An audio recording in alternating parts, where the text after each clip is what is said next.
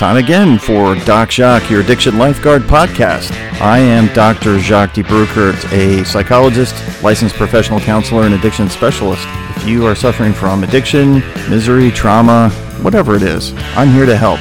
If you're in search of help to try to get your life back together, join me here at Doc Jacques, your Addiction Lifeguard, the Addiction Recovery Podcast.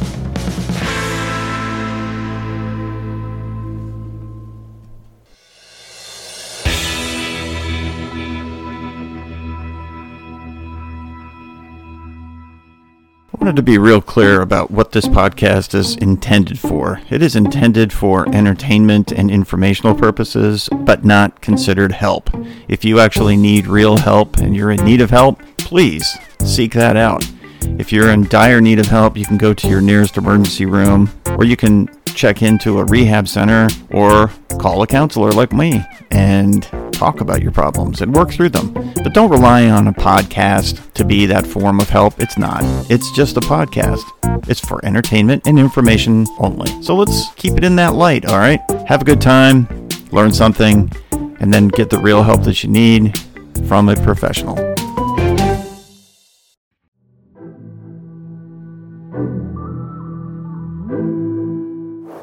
You know, the world is really struggling right now for a lot of different reasons. We have got a disastrous experience going on, and I know a lot of people have been very, very upset, some frightened and angry, and it's a really tough time for everybody with what's going on in the Middle East and what's going on in Ukraine, and I'm sure that it's going to be escalating. And one of the issues that comes up when stuff like this occurs is people getting very frightened, scared, and panicked and feeling helpless. And if you have substance use disorder, you got an addiction issue, that is definitely something to cope with. And it's a tragic kind of experience that brings that out in us. So, you know, the idea of, like I had used before, the idea of moving at the speed of pain feels like the world is becoming a big, huge disaster, a frightening, scary place. A lot of people are experiencing in their cities protests and some violence, and we certainly have a whole bunch of stuff that's coming at us in the news, and we can start getting obsessed with it and watching it 24 hours a day, and concerned about your loved ones. And if you do have loved ones in Israel or in Gaza, and they're either missing or, you know, whatever, we should all be very prayerful about it and be contemplative and pray for them, and really let's just hope that we can not have the world blow up. But at the same time, the idea that somehow the world is ending, for those of us who have addiction, it can become very catastrophic to us, and we're risking our sobriety by experiencing this pain and the feeling of helplessness and fear and paranoia. And a lot of the people that are my friends, my clients, the people that are in recovery, and other people and not in recovery are becoming very, very upset and concerned. And it seems like it always is the case. Well, it certainly was during 9/11. It has been I'm in the Washington, D.C. area. And the post 9/11 time period was bad for us. We had all kinds of poisonings, things being sent through the mail. We had a shooter that was just assassinating people in this area, and it killed a whole bunch of people, 14 or 15 people, just random shootings. A sniper that was killing people. We've had bomb threats. We have all kinds of violence going on. And, you know, to be honest, when it's either racially or religiously motivated, it becomes even more intense, because we all have our feelings about that. And I think that there are genuine, valid feelings, but the fear of that and the fear that invokes, especially when they have terrorism going on, is especially troubling, because we don't feel like we have much in the way of options, of ways to prevent or take care of ourselves, because we don't know what's going to happen. So the paranoia and the concern about what's going on is valid. So how do you help yourself with that? How do you help other people with that? And if you have addiction, helping yourself is not getting high, getting drunk. That's not helping. That's actually hurting. So that's not the answer. But what is the answer? Well, we got to lean into our recovery, lean into those tools that help us during those times. There are times when I've had people who are loved ones very close to me who have died and gotten cancer, or they had heart attacks, or they had things happen to them. They got in car accidents, or they committed suicide. And it's very troubling. And at those times when I was in the worst of my addiction, my drinking, that's when I did it the most, because I felt like that was the only thing that could help get rid of the pain, numb it out at least. And if you are in recovery and you're concerned about that, go back to the basics, man. Get back into meetings. Go call up your old sponsor. Go talk to the people that were around you when you were working on your recovery, and don't fall into the idea of the isolation part, living in fear in your head. That's you not doing what you can to help your sobriety. So that's you moving very slowly at the speed of pain. If you're moving too fast at the speed of pain, things are accelerating in your life, then that's when you need that human connection more than ever, perhaps. Talking to others, being with others, and sharing. So get back to the basics of go to meetings, go get with your peers, talk to them about the things that are troubling you. That's an empowerment move. That's you being able to move forward and be empowered in your recovery, not the helplessness. And I think also when you start to go into that thinking that's you thinking that you are by yourself, or you can't do anything about anything. All you can do is experience the bad and wait for the worst things to come up. That's problematic. So there's certain things that you can do to prevent that as well that are behavioral. For example, if you are a person who is prone towards anxiety and you find yourself just glued to your television set and the news, or listening always to the news on podcasts, not podcasts, on your phone, and you got radio stations, or you're listening to a satellite radio station, a news channel, whatever. Give yourself a break for a bit. Turn it off for a while. You don't have to listen to it continuously. You don't have to be in that place where you're constantly waiting for the next worst news.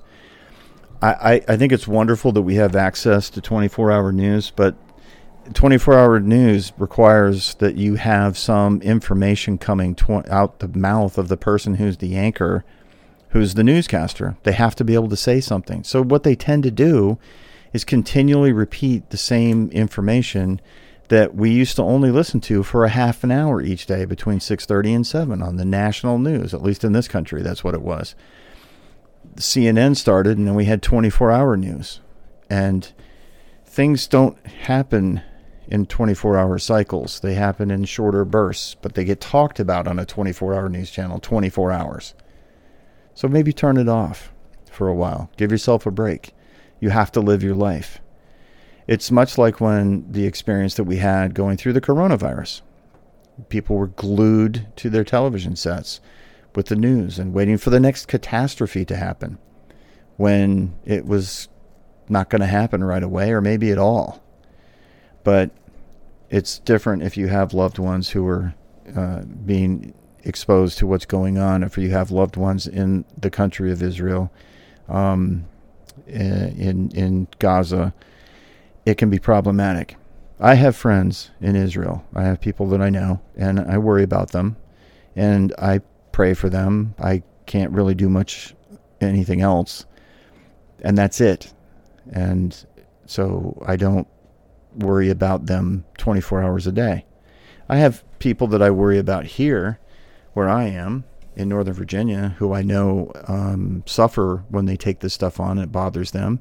Perhaps it brings out some PTSD, some post-traumatic stress disorder issues. Some of the combat vets that I know who I work with, I know they're struggling right now because the experience that went on really over the last 2 years with the pulling everything out of Afghanistan was upsetting to them, and how that was done. and now moving into where we're at with what's going on with Hamas and the IDF and the fighting. And it reminds them of what they went through, and they lose time and place. And that's kind of what happens when you get very upset about things. You lose time and place. So you have to get back into time and place. And if you're bombarding yourself with all this information 24 hours a day, you're not in time and place. Every minute bleeds into the next, and it just becomes a blur. So take a break from it. You can't really do much about it. If you don't have the ability to do anything about it, then take a break for a while. Listen to it in bursts. Expose yourself in bursts. And if you are having trouble coping, like I said, get into meetings, get in with your peers, and share some of that. Offload that concern, that paranoia, that upset. Because if you use, you're harming yourself. If you're in sobriety, you've been in it for a while, and you use, you're risking losing everything. I'm not sure how that helps anybody, right? If you're early in your recovery and you're struggling, then that certainly is not going to help, because it's going to put you back where you were. So we share, and we feel relief from that sharing. We carry a burden by ourselves, or we learn to let it go. There is that story. It's a great recovery story of the two monks who are walking through the woods, and they come upon a stream, and it's been raining a lot. And so the stream is completely overflowing, and it's rather deep. It's probably 3 feet deep, whereas before it was just a little stone walkway that you could go over the little stream. Now it's kind of more like a river. And these two Buddhist monks see this woman standing on the shore, and she's crying. She's very upset. And they walk over to her to see if they can help, because they don't know what's wrong. So they talk to her and they ask her what's wrong. And she says that she has to get across the stream, but she's very elegantly dressed in very elegant clothes that are made of silk. And if she walks across the stream, she will ruin her clothing. And she says that she has a wedding that she has to go to, and that she can't get across the stream. And they're not completely familiar with the area, so they suggest that maybe there's a bridge further down the stream, one way or the other, and she says there isn't. And so the two monks are listening to this, and she's very upset, and they don't know what to do. And the older monk looks at the younger monk and says, well, and then he looks over at the woman and says, I'll carry you across the stream. So she thanks the older monk profusely, and he picks her up in his arms and holds her and carries her carefully across the stream. And on the other side of the stream, he sets her down, and she thanks him again. And the younger monk who's with him follows behind them. And she tries to pay them, but he refuses the money. And she again thanks him, and then she goes on her way. And the older monk and the younger monk, go on their way. And the two monks walk for another few hours, and they decide they're going to stop and rest for a bit because they're getting tired and they've been walking all day. So they sit down, and the younger monk, after sitting there for 5 or 10 minutes or so, looks over at the older monk and says, I am confused and bothered by something, very troubled. And the older monk says, what is troubling you? And the younger monk says, I'm really, really troubled because we are Buddhist monks, and we take on a vow of chastity and poverty and sometimes silence, and we engage in fasting, and we deprive ourselves of these worldly behaviors to show our faith. And you carried her across the river, and you held her in your arms. And he said, we're not supposed to do that. And that really troubles me. It's been bothering me the whole time.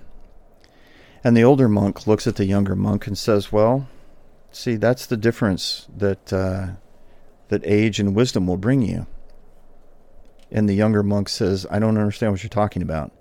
And he says, well, I did pick up that woman, and I did hold her close to me, and I did carry her across the river, but I didn't do it because I was trying to get gratification for doing it. I didn't want to get sexual gratification. I didn't think anything about that. But it was troubling to me at the time too, because I'm not supposed to do that.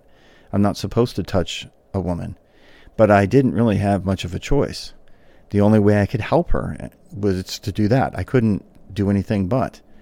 So I carried her across the stream, and it bothered me, and I set her down, and she thanked me, and she went on her way, and I didn't think anything more about it. And the younger monk says, well, that's not right. That's bothered me since you did that. I don't understand how you can just dismiss it. And he said, well, that's what the older monk says, that's what wisdom tells me, is that if it's what's in my heart that matters, and why I was doing what I was doing, and I had no choice. So I was serving her. I wasn't getting gratification from her. And it didn't bother me after I put her down, because I was okay with that. And he said, so I only carried her across the stream. You've actually been carrying her for the last 2 hours.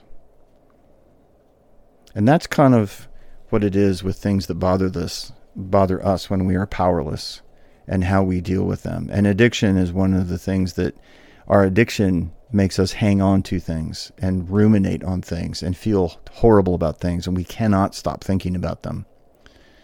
And so recovery is about learning how to deal with things, how to put them down and then be at peace with what's gone on. And we certainly do that in the step work, right? I mean, we bring up all that stuff that bothers us, and we have been carrying it around. That's what step 4 is about, the fearless searching moral inventory of your character defects. It's all the things that were wrong and bad and that you hate about yourself and what you've done and what other people have done to you. And then through the acknowledgement of that, and especially in step 5, when you're saying it out loud to yourself, another person, and to God, the nature and extent of those character defects, those are the things that help us identify what we, in step 6 and 7, prepare ourselves to let go, to be lifted from us, and to then have them lifted from us, and to work to continue to do that. And that is with everyday life as well, so that we can further do the mending of those fences, so to speak, in step 9.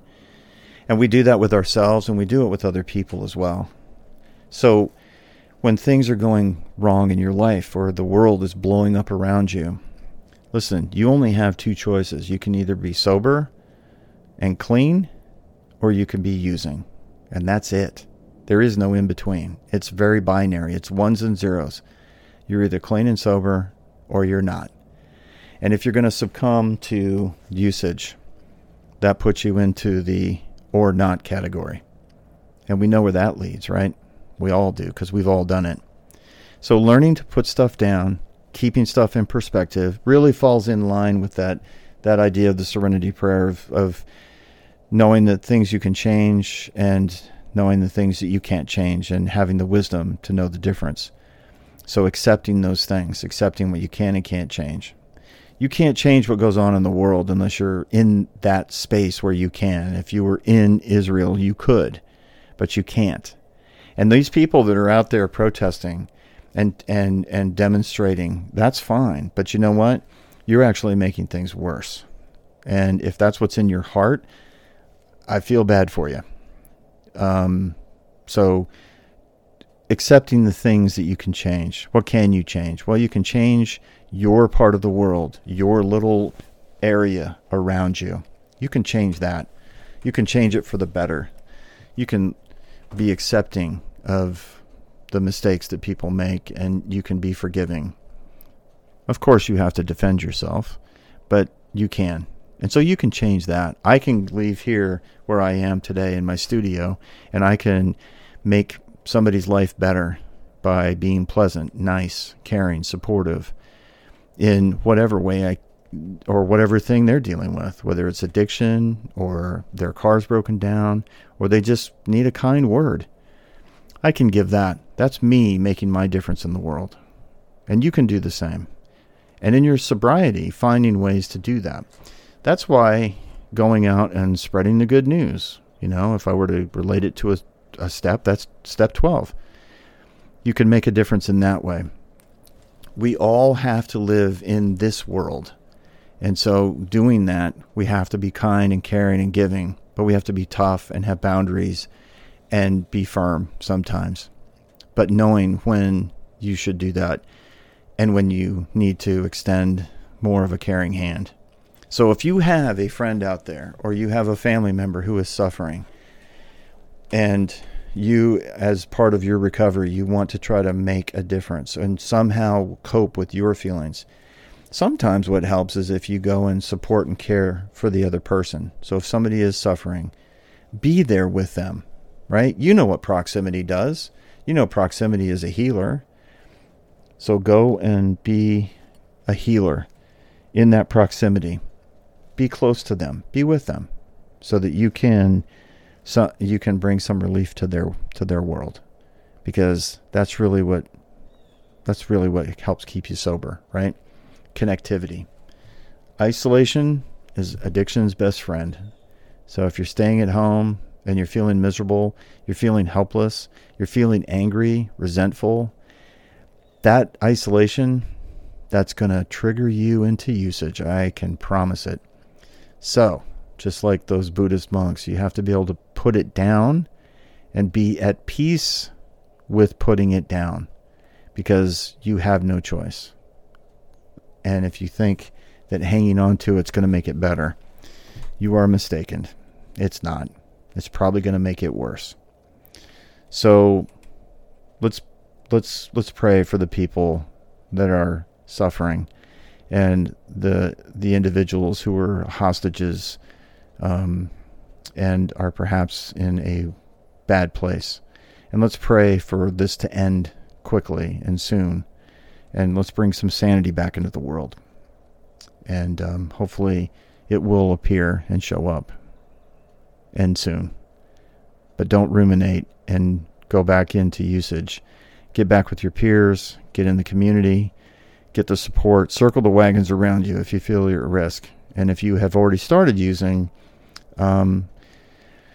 again, call some people, right? Get back in touch with the people that helped you get into sobriety. It's not worth going back out just to cope, because you're going to be in a world of pain. So I hope that helps you in these difficult and trying times. And let's say that we can all work together to stay sane, stable, and sober. Well, that's it for this episode of Doc Jacques, your addiction lifeguard. I hope you've gotten something from this podcast. I don't want to say something entertaining or fun, but these are difficult times, man. And if you need help, please go to an emergency room, call a therapist, call a psychiatrist, go see a doctor, go to a meeting, do something, but don't give up your life just to save your addiction. And if you are really, really troubled, you can reach out for help, find it. I wish the news was better today. Hopefully it'll be better soon. And catch the next Doc Jacques, your addiction lifeguard podcast to learn how to get sane, stable, and sober. So I do appreciate you listening, and until the next episode, this is Doc Jacques, your addiction lifeguard, saying see ya.